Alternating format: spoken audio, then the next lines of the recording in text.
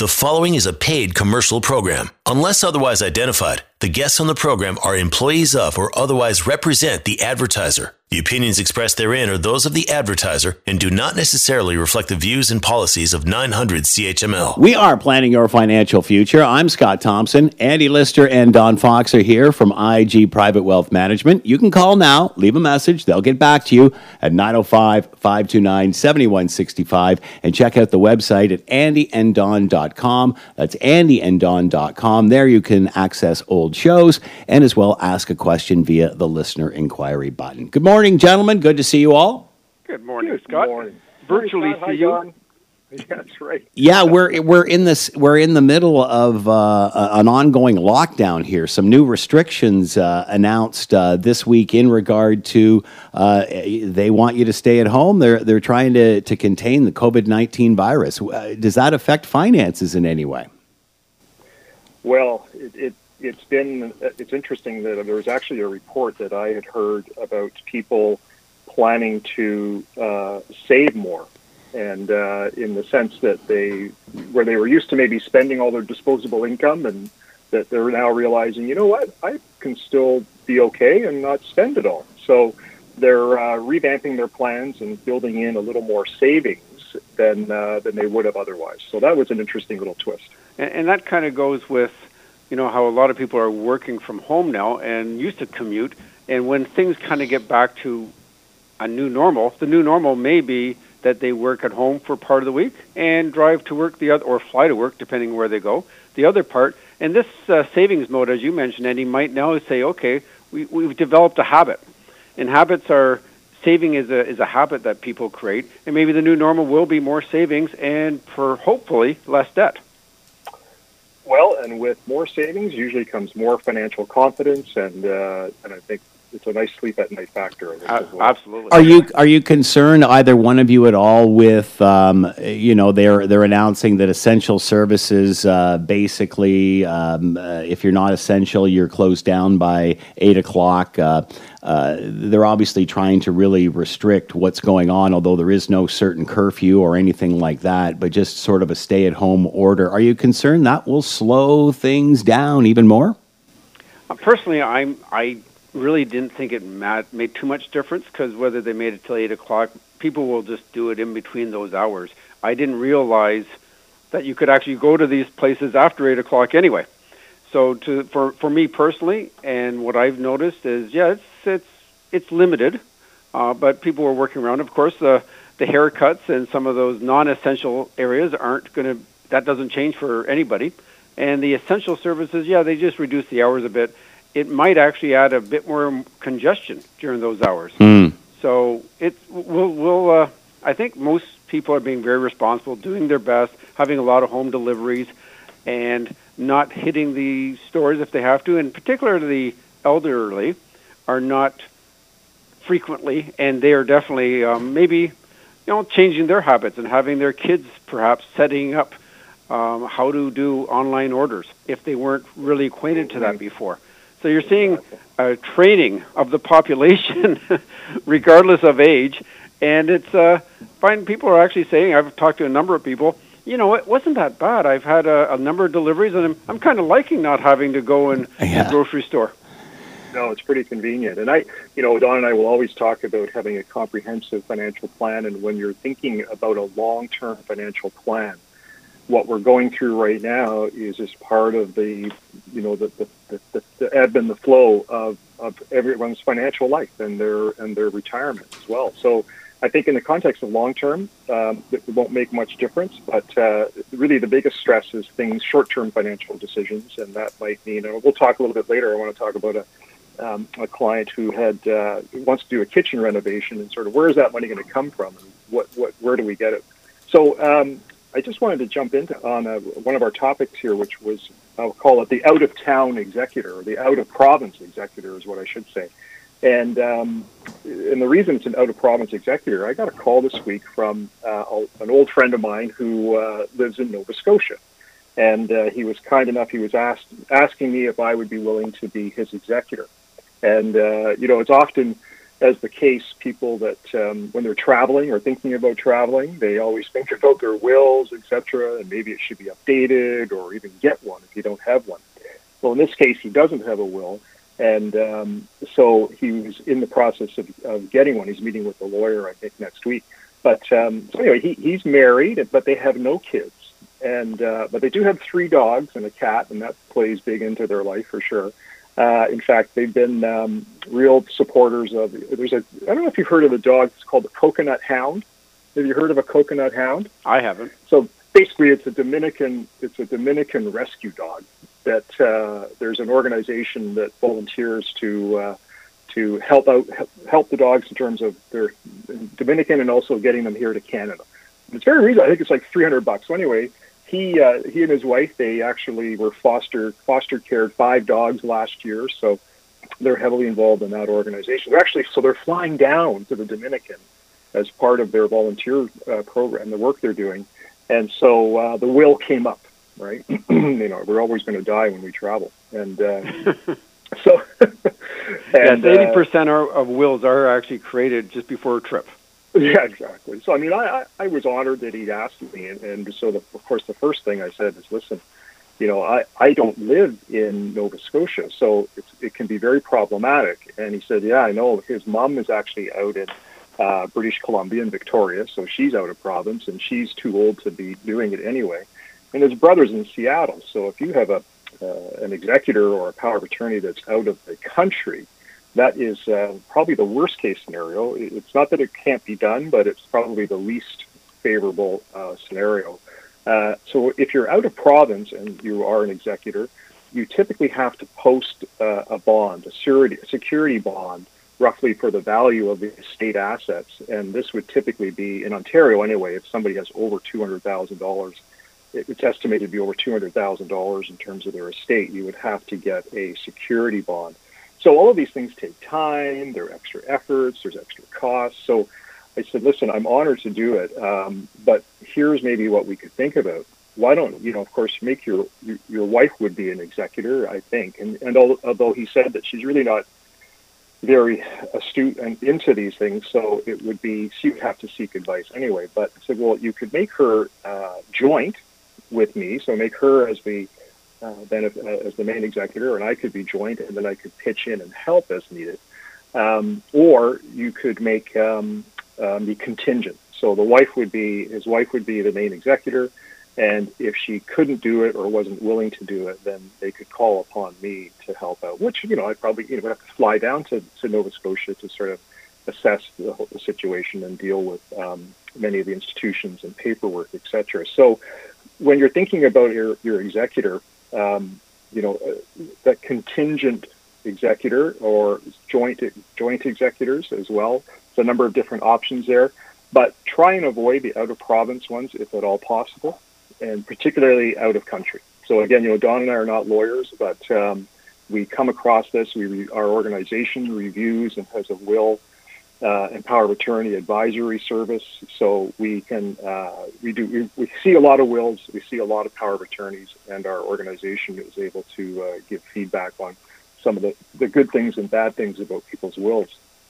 But actually, that brought up another point, which of course is that my friend did not have a power of attorney, and so no power of attorney as well, and just everybody, there's 2 power of attorneys that we deal with, and of course power of attorney deals with everything while you're still alive, but you're incapacitated. Well, it's interesting. They do go hand in hand, as you mentioned, Andy, is where if they don't have a will, likely they don't have a power of attorney, and the other way also. But I would suggest, because people do have a will, doesn't necessarily mean they also have power of attorneys. And so they should go hand in hand, but I would suggest most people are linking them now as time goes on. In the last 10 years, they do realize that they need both documents. Well, at first I was concerned that he was just doing like a will kit or something online. Right. And when I heard that he was going to see a lawyer next week, I figured, well, at least that the power of attorney will be brought up, and I'm hoping. But anyway, we had a power of attorney discussion, and so as I mentioned, there's 2 types: personal care. Now, when you sign a personal care power of attorney, this is for like a healthcare directive. This document is only they're only able to enact a power of attorney for personal care once you can't make your own decisions. All right. Now, conversely, the power of attorney for property, it can be immediate. In other words, as soon as you sign it, that document is now fully active and it can be used to deal with your financial affairs. But often some people will use a springing power of attorney. Springing power of attorney, so it might be a future date. So let's say, for example, you're going to be out of the country on extended business or trip for 3 months. You might give some power of attorney for 3 months. And then at the end of that period, it's over. You might give someone power of attorney only if you're proven to be incapacitated. And that can be problematic in the sense that, we're not often that willing to admit that we don't have capacity. We tend to think that we're still doing well, whereas others looking from the outside in would realize that maybe not so much.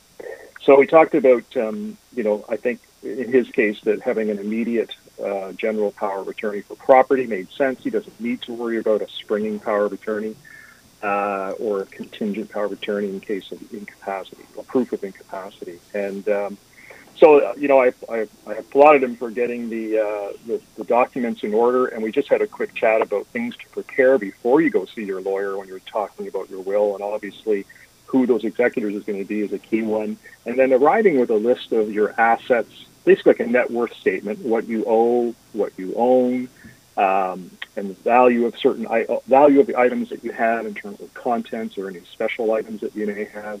And then, of course, the list or the sort of how you want to have your estate divided, assuming that if something happened to both of them, who's going to look after the cat and the dogs, right? Because I said to him right away, that was going to be a key part of figuring it out. He said, well, we have somebody, a young neighbor who's been helping us for a number of years now, so she would be first on our list. But yeah, so anyway. Well, 5 coconut hounds is a definitely, you better ask the person first. Yeah, that's right. Well, they've been the foster parents, so those have left to new homes. So I see. Yeah. So, and it's a great program for $300. You can get yourself your own coconut hound, already spayed or neutered, and they'll meet you at the airport with the dog. A coconut hound, is it a breed like a golden doodle? It's a couple of things together, or? Yeah, we really shouldn't call it a breed. It's what we used to call a Heinz 57, right? There you go, yeah. Of everything. That's right. In our days, it was a mutt. We are planning. Yeah. That's right. Hey, it's not a pet show. We're planning your financial future. Andy Lister and Don Fox are here from IG Private Wealth Management. You can call now and leave a message. They'll get back to you at 905-529-7165 and check out their website at andyanddon.com. Quick break here. We're coming back. You are listening to a paid commercial program. Unless otherwise identified, the guests on the program are employees of or otherwise represent the advertiser. The opinions expressed therein are those of the advertiser and do not necessarily reflect the views and policies of 900 CHML. We are planning your financial future. I'm Scott Thompson. Andy Lister and Don Fox are here from IG Private Wealth Management. Call them now. Leave a message. They'll return your call at 905-529-7165. And check out the website at andyanddon.com. There you can ask a question via the listener inquiry button. As well, listen to old archive shows. We're going to talk about predictions from last year and whether they came true or not. Well, it's kind of funny. I did this last year also, and it turned out of all the predictors last year, I found one that was close. I think out of like 8. Most of them in 2019 felt it was going to be a negative year, ended up being the best year since 2013. So then, coming into 2020, how did people predict things? Now, of course, nobody predicted there would be a pandemic. So I got to give them that. No, exactly. 0 out of 8. Okay. 0 out of all the predictors felt there was going to be a pandemic. But had they thought there was a pandemic, I have a feeling they probably would have been even more wrong. Because looking at their predictions, the one that they got right was to expect more volatility in 2020. And so, yes, and most of it was because the U.S. was heading into an election year. And they thought, based on that alone, you can expect more volatility in the stock market. Well, what does that really mean? Who knows? The factor goes up and down. There is a measure of volatility, but it doesn't really point to the performance of the year. So then there was the next prediction, and it said stock markets won't reach highs again. Basically, they hit an all-time high in 2019 and don't expect them to do it again in 2020. Well, it was interesting. I did have a few clients heading into 2020, basically a year ago, and they were saying, you know what, I've been talking to people, and I think we should move everything to cash. This had nothing to do with the pandemic. It was simply based on the fact that things have been on a roll for a few years. So, you know what, let's move it to cash, which I did. I talked them out of it. They, realized that it's never good to time the market after, and we'll go over some of the statistics with that, but it had nothing to do with anything else than the fact that, you know what, we've been doing pretty good, so let's kind of cash in, which that is always the worst idea.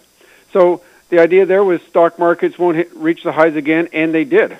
They actually hit, the U.S. hit an all-time high in February the 19th.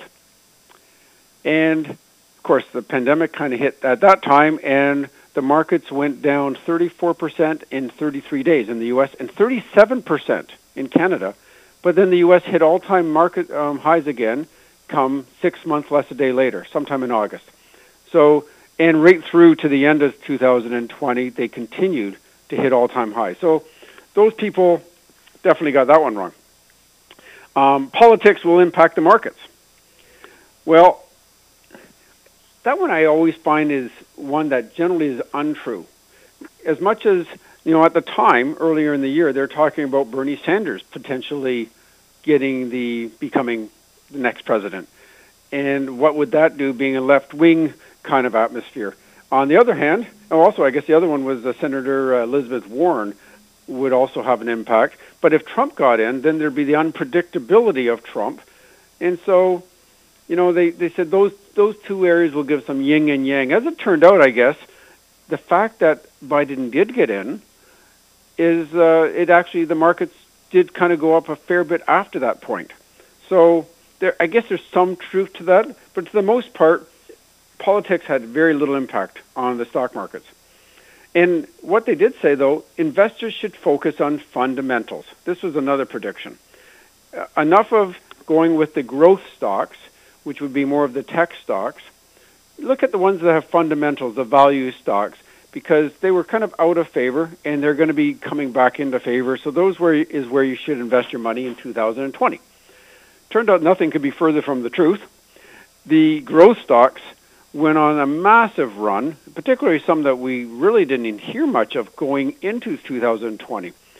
Things like Peloton, which is an exercise bike, the DocuSign, so that you could do business without having to use mail anymore or paper. So as it turned out, the stay-at-home stocks, which were predominantly value stocks, were predominantly growth stocks, did extremely well. And the value stocks, such as the banks, did poor. In fact, last year, the growth stocks in the U.S. averaged just over 30%, and the value stocks did -2 in the U.S., even though the return was about 15%. So huge change there between the two. And, of course, whoever made this prediction would have, and if people listened to this prediction, even worse, would have lost a lot of money. And just rather than keeping kind of even a mix between the two, you would have at least got about 15%. Temper your expectations in the markets. I could always say, I think that's a fairly lame prediction, because I think you could say that every year. Every year they always say, you shouldn't expect great things this year. So I would suggest, that one's just a kind of a nice approach. You should always have, I guess, low expectations in the markets, but none of these predictors always talk about the long run. As Andy mentioned earlier, is if you look at the long run, you're going to be right. Markets do very well in the long run. It's the year by year that we just don't know. And again, we want to know these things. It just doesn't work that way. So they did look at the S&P 500 would likely be in the 5% range. Now, had they had known there's going to be a pandemic thrown into that mix, I doubt they would have even said 5%. I would have suggested, I would have thought most people would have said it would have been a negative year. And as it turns, the S&P 500 did, as I mentioned, 15% last year. So these predictions are all great, but I would suggest they're more interesting, something to read, but not really take any advice from. Because the problem with expert predictions is the stock market is they're generally wrong. The future is uncertain. We shouldn't really expect anyone to predict it. And the problem with investors who listen to these isn't really the fact that they're listening to these predictions, is if they act on them. And if you act on predictions, it can be very costly. And this is where we've talked about before, the behavioral part of investors. Generally speaking, they don't do as well because they're reacting to a lot of news, a lot of noise. And the ones that do extremely well are the ones that just follow the plan. They do what they should do. They listen to their financial advisor, and the results are far better. And it may be simple to do that, but in reality, it's difficult. So I know Andy has talked about these stack charts before, where they have all the way from, say, minus 50% in 1931, and then they have little bands, and they stack up all the years. In fact, 2018 was negative 4%. But then 2019, and this is the U.S., was positive 29% in the S&P. And so they stack up all these charts. And you'll see at the far edges, they don't happen too often, between minus 20% all the way to minus 50. Very few years are that way. On the same token, there's very few years that are over 30%. But generally speaking, 2/3 of the years are positive, 1/3 are negative. So as it turns out, if you just had a weighted coin and it simply landed 2/3 positive, or say 2/3 on heads and 1/3 on tails, that would be a better predictor than any of these experts, because it literally is a bit of a crapshoot that way. And the person that used this analogy said it absolutely is the case. Just throw the the weighted coin, and if it lands on up 2/3 of the time, that's probably going to be it. Because they looked at all the years from 1928, 65% of them were positive, literally 2/3. If the president was Republican or whether the president was Democrat, 64%. It was up with a Democrat, a Republican, and 68 with a Democrat. Really, no difference at all. If the year ended with even versus an odd, 64% and 67%. All these things really don't matter too much. And if the year before, this was interesting. A lot of people think that if the year before was negative, therefore it's going to be a great year the next year. Well, it turns out that if the market was down 10% the previous year, 58% it went up the next year. Okay, so we're again close to that 2/3. If the market was up 20% the previous year, you'd think, well, maybe it's going to be down next year. Well, actually, 64%, it was up the next year. Again, everything tracked to this 2/3. So no matter what the news was, or like Andy and I like to call it, the noise, it turned out that it really didn't end up mattering a whole lot. So I always liked Warren Buffett's quote, we've long felt that the only value of stock forecasters is to make fortune tellers look good. Even now, Charlie and I continue to believe the short-term market forecasts are poison and should be kept locked up in a safe place, away from children, and also from grown-ups that behave like children when it comes to the market. So, as we mentioned, it's a long-term plan, and experts are generally wrong, and they actually are wrong even more when you want them the most, and that's when the market's down. So they looked at the S&P 500 with 6,600 forecasts, all the way from 2002 to 2018. And if you looked at that, about half the time they were within 10% of the actual return. The other half the time, they were off by more than 10%. In 2 years out of those 17 years, they were off by more than 40%. Which, again, this is using 6,600 forecasters. And 2 out of those 17 years, they're off by over 40%. So again, the whole point is it's always nice to take a look at these more out of curiosity, but it really doesn't help you a whole lot. And it really comes down to it's really not in our DNA to do well when it comes to the markets, because we like to know certainty, and it actually helps us. It gives us more of a shot of a drug basically in our system that makes us feel uncertain. Then if we are certain and somebody gives us, okay, this is what the markets are going to do, then we feel better. It's a shot of dopamine. And so, like I said, it's right in our DNA not to do very well when it comes to the markets. And I'm sure, Andy, you've probably had your stories of people that have questioned you on some of these forecasts. Well, I think I'm going to share a story about a client who wanted to do this kitchen renovation, and so as you start thinking about where is the money going to come from to do it, and I was trying to, and this is where I think it takes a lot of advice in the area of, what investments do you sell? But what I was getting at is that I think in terms of like an asset allocation model. And what an asset allocation model does is it basically dictates, like a recipe, how much of each ingredient you're going to have. Don's talked about growth stocks and value stocks, U.S., Canadian, geographically. And so when you ask people, would you rather sell the investments that are doing well or the investments that are doing poorly? Quite often, people like to get rid of the losers. They don't want to sell their winners. And but in essence, if you think about how investments have done in the last year, that you would probably have to sell U.S. growth stocks, as Don was just talking about. They've been the best performing category. So now you have to tell people, well, sell your winners, sell some of your winners to raise the capital, and what that'll do is it'll put your asset allocation model back to the recipe that you originally started with.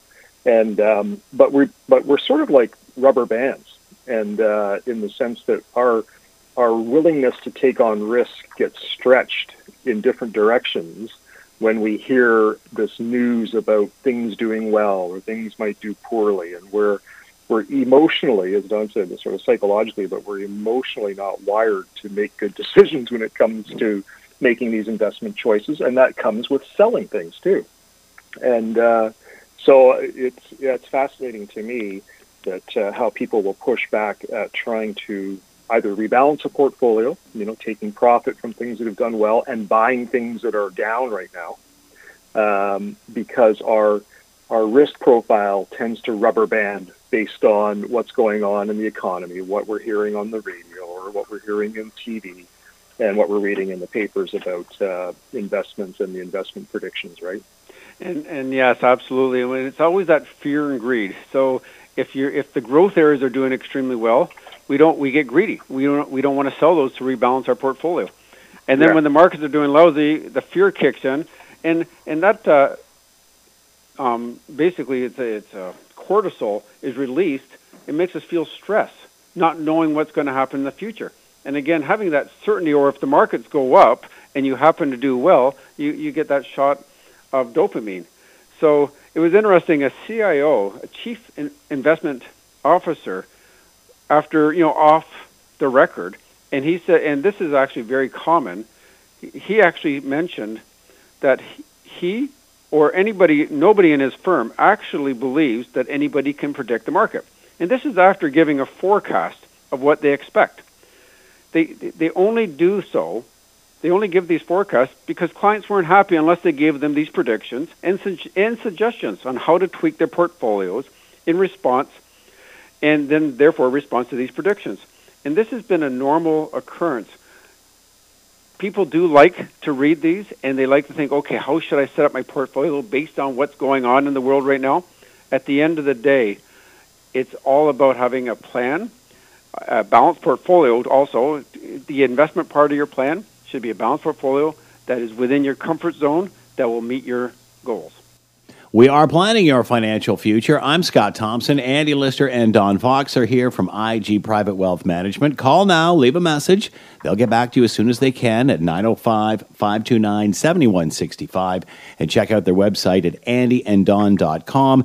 There you can listen to old archive shows and ask a question via the listener inquiry button. Quick break here. We're coming back. You are listening to a paid commercial program. Unless otherwise identified, the guests on the program are employees of or otherwise represent the advertiser. The opinions expressed therein are those of the advertiser and do not necessarily reflect the views and policies of 900 CHML. We are planning your financial future. I'm Scott Thompson. Andy Lister and Don Fox are here from IG Private Wealth Management. You can call them now, leave a message. They'll return your call at 905-529-7165 and check out the website at andyanddon.com. Well, during a pandemic, there's not much to do, so the honey-do list seems to be getting bigger. A lot of people doing renovations, and you got some advice for them. Yeah, that's just, we're talking about people saving money earlier or spending less, and the winner in all of this is the home renovation companies, because I've certainly had a lot of interest from clients about financing various projects they've got going on around the house, and the most recent one, the kitchen reno, that somebody was looking to get $70,000 as part of a project they've got coming up or dreaming about. And, and so I think it's, as I said earlier, when Don and I put together a financial plan for somebody, we always look at a comprehensive solution. And in the financial planning world, there are really 6 key elements to everyone's financial plan. It's your managing your cash flow efficiently. It's preparing for the unexpected. It's planning for major expenditures. It would be maximizing your business success. It would be optimizing your retirement, and then finally sharing your wealth or estate planning. And so of those 6 things is sort of this idea of I want to spend $70,000 on a kitchen renovation sort of falls into that planning for major expenditures. And so more often than not, Don and I don't hear about these major expenditures until it's time they want to do it. Yeah, exactly. All of a sudden, yeah, I've already put it on my line of credit. Yeah. But in many cases, if we can do some planning ahead, it makes sense. So, when you think about today's environment, and we talked about the stock market, et cetera, things do look well in the sense that we've got low interest rates. Jobs have rebounded, but we're still recovering from that still. We're strong immigration still. So in the long term, your plan is basically on track. It's these short-term decisions, these short-term gyrations, and a major expenditure like this is sort of a short-term purchase. Some people, it might be a new car they've got to replace. Maybe it's a vacation property they're thinking about. Maybe it's just like a roof on your house, but you've got to access some cash. And so for most people, where do we get this money? Do we go into debt to do it? So as Don said, it could be a line of credit. Maybe that's short term. Maybe you finance it. So if it's a car, you might finance it at a low rate over a period of time and use your cash flow to pay for it. Maybe you can use your cash flow from just saving more to be able to reach the goal for the project, or maybe you have to cash in investments. And that's where we were at this stage for this decision. And it made sense to take some profits right now. And Don was talking about some of the growth we've seen in the markets in various sectors over the last 12 months. So being able to take some profit from your investments is an interesting way. And there's a lot of different decisions to be made around that. So we basically just get the request, I need $70,000. What happens is Don and I go back to our drawing board, and we'll spend a couple of hours looking at all the different options that are available to get that cash out. Obviously, capital gains, capital losses, and tax issues. But this is where a lot of advice like in this area can make a big difference in terms of how much you end up with and how much tax you pay as well.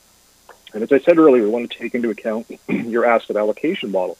This might be a way to rebalance. We have to get that cash out. Where do we take it from? We take it from the sectors that have grown beyond their normal amounts in terms of your recipe, and we can teeter those back a little bit to make sure that they're more in line with the overall asset mix that we're trying to accomplish. But this is the pushback that we often get, right? We say, well, Scott, should people sell their winners or should they sell the losers? Should they sell their U.S. stuff, which is doing well, or sell their Canadian stuff? And so people are very rubber band on this. And I kind of think about it, if you think about a rubber band, like an elastic band, and you think about a rubber tire, each of those have a different ability to stretch, right? And the rubber tire, it's pretty hard to get that to go anywhere further than it is. You can move it one direction or the other a little bit, but a rubber band or elastic band, you can kind of go all over the place. So I think what people need to focus on is you want to be not so much rubber band, a little more rubber tire, and stick to your, don't go too far beyond your risk profile. So, trying to kind of convince people or talk around those concepts, it's fear and greed that come into play, but at the end of the day, if we can stick to a plan, stick to your asset allocation model, it will really help take the emotion out of the decisions as well. So now over the years, Don, I've been using, and we've both been using one of our key investment products, and really the world, the wealth management world has changed dramatically, and we've been at the forefront of it. We started a product, we call it our iProfile Private Portfolios, and we've been doing that for over 15 years now. But this model has really become sort of the standard in the industry. And basically what we do is we go out, we don't manage money anymore. We go out and we find the best people in the world to manage money.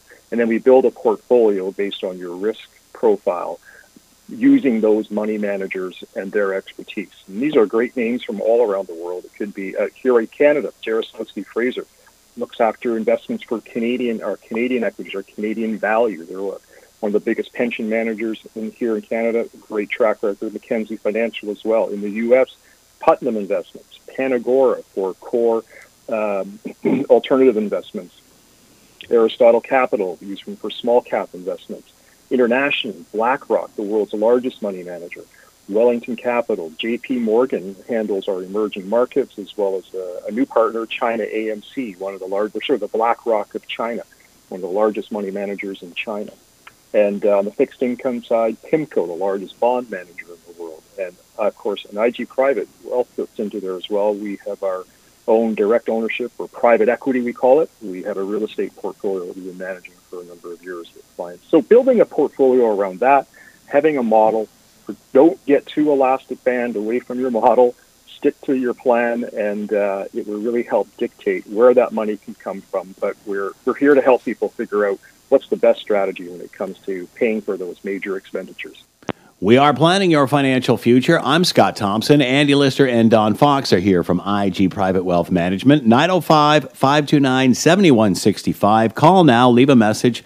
They'll return your call. We're coming right back. You are listening to a paid commercial program. Unless otherwise identified, the guests on the program are employees of or otherwise represent the advertiser. The opinions expressed therein are those of the advertiser and do not necessarily reflect the views and policies of 900 CHML. We are planning your financial future. I'm Scott Thompson. Andy Lister and Don Fox are here from IG Private Wealth Management. You can call them now and leave a message. They'll return your call at 905-529-7165, and check out the website at andyanddon.com, andyanddon.com. All right, obviously during the pandemic, we're all, or a lot of us, those that can, are working from home, but there's some things you need to know about this moving forward.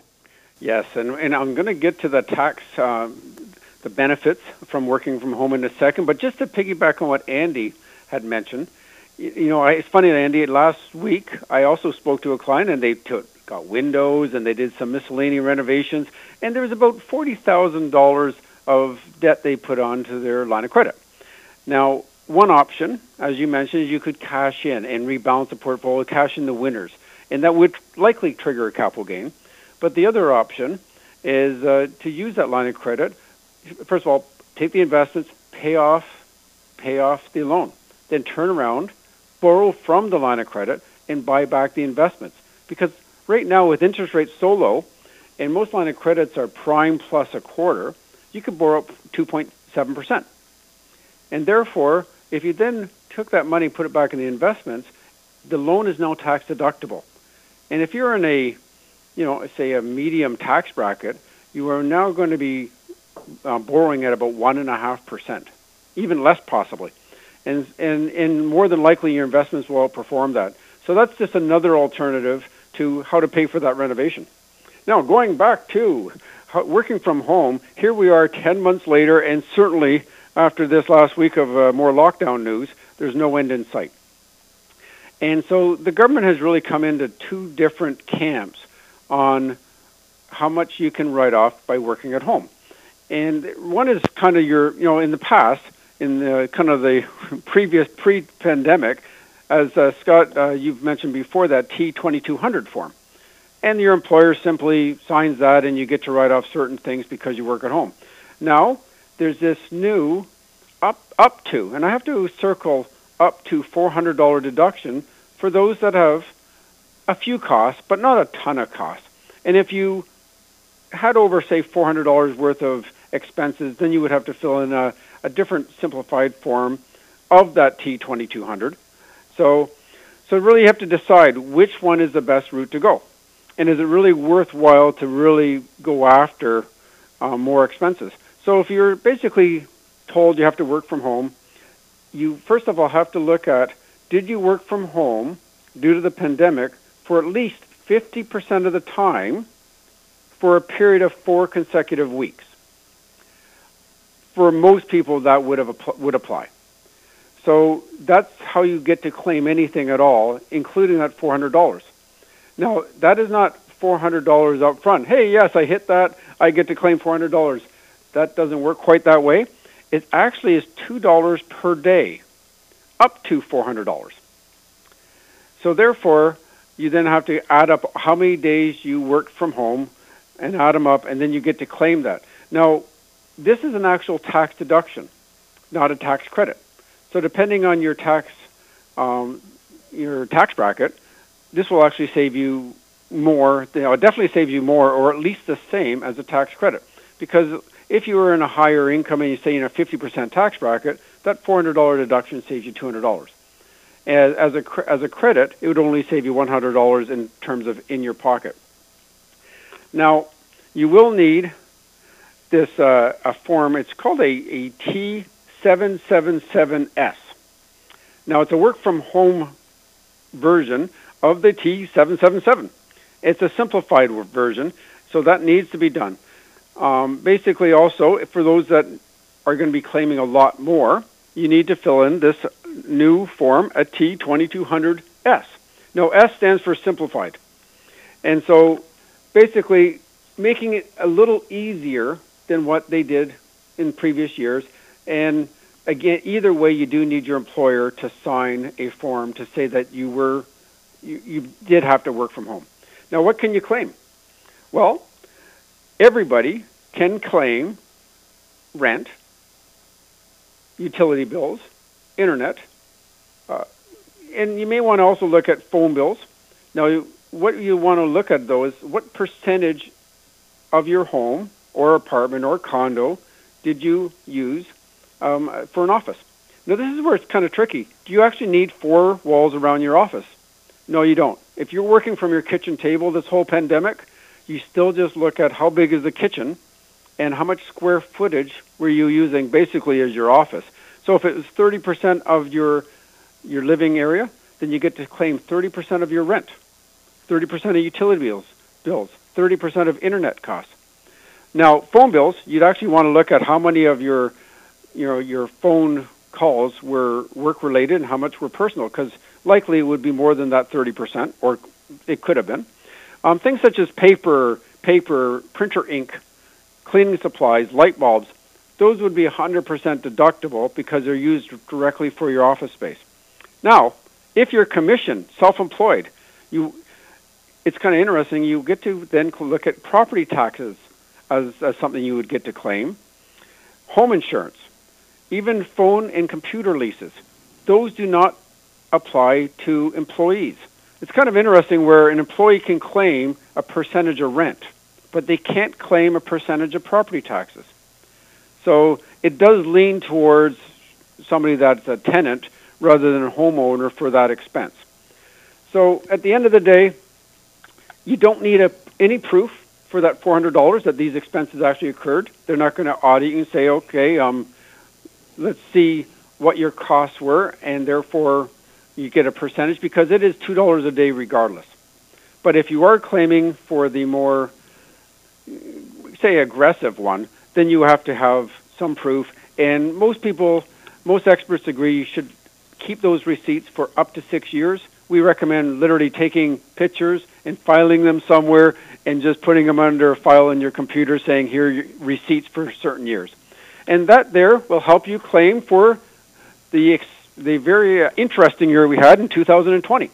We have been planning your financial future. I'm Scott Thompson. Andy Lister and Don Fox are here from IG Private Wealth Management. You can call now and leave a message at 905-529-7165 and check out the website at andyanddon.com. Thank you, gentlemen. Have a great week.